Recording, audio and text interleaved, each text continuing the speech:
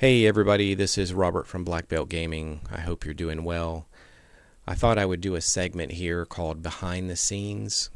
And at first I was going to mix board games, role-playing games, and video games all together in one segment.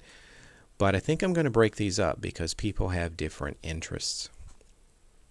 Why don't I do the first one today on board games? The board gaming that I'm doing kind of behind the scenes and off camera right now, one of those is Marvel Champions. I've been doing some test rounds with Captain America, and I ended up doing a full playthrough last night of Captain America against Rhino.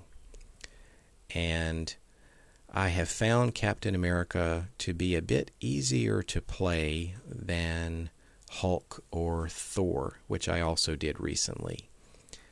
Compared to Spider-Man, I'm not sure. Spider-Man was truly my first ever playthrough of the game, and that was done on stream.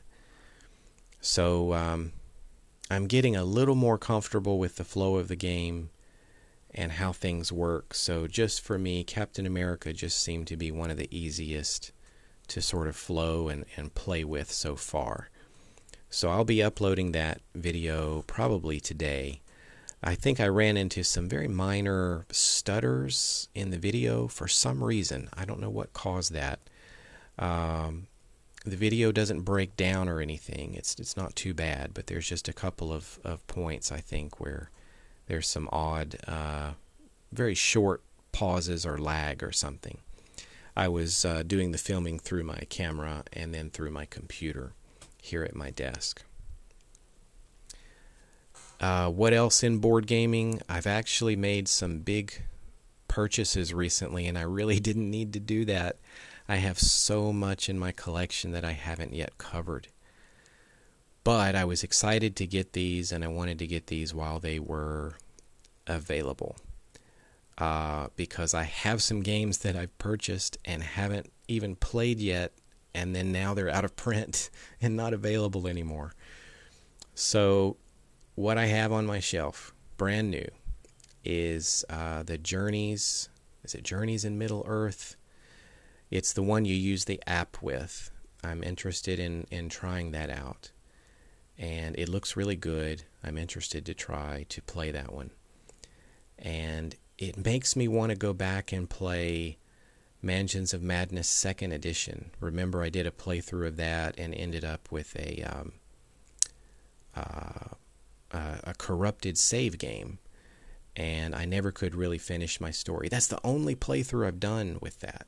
So I want to do another one, and I might do that since it's October right now. But Journeys in Middle-earth is still in the wrapper. It's on the shelf. And I also have another game, but I'm going to save that one and talk about that later. It's also a new purchase, so I don't want to dump everything today. But yeah, maybe getting another Mansions of Madness playthrough, and then maybe trying Journeys in Middle-earth once I get used to the app again. I still want to try to use the app with Descent, and I still want to try to use the app with Imperial Assault. I haven't done it yet.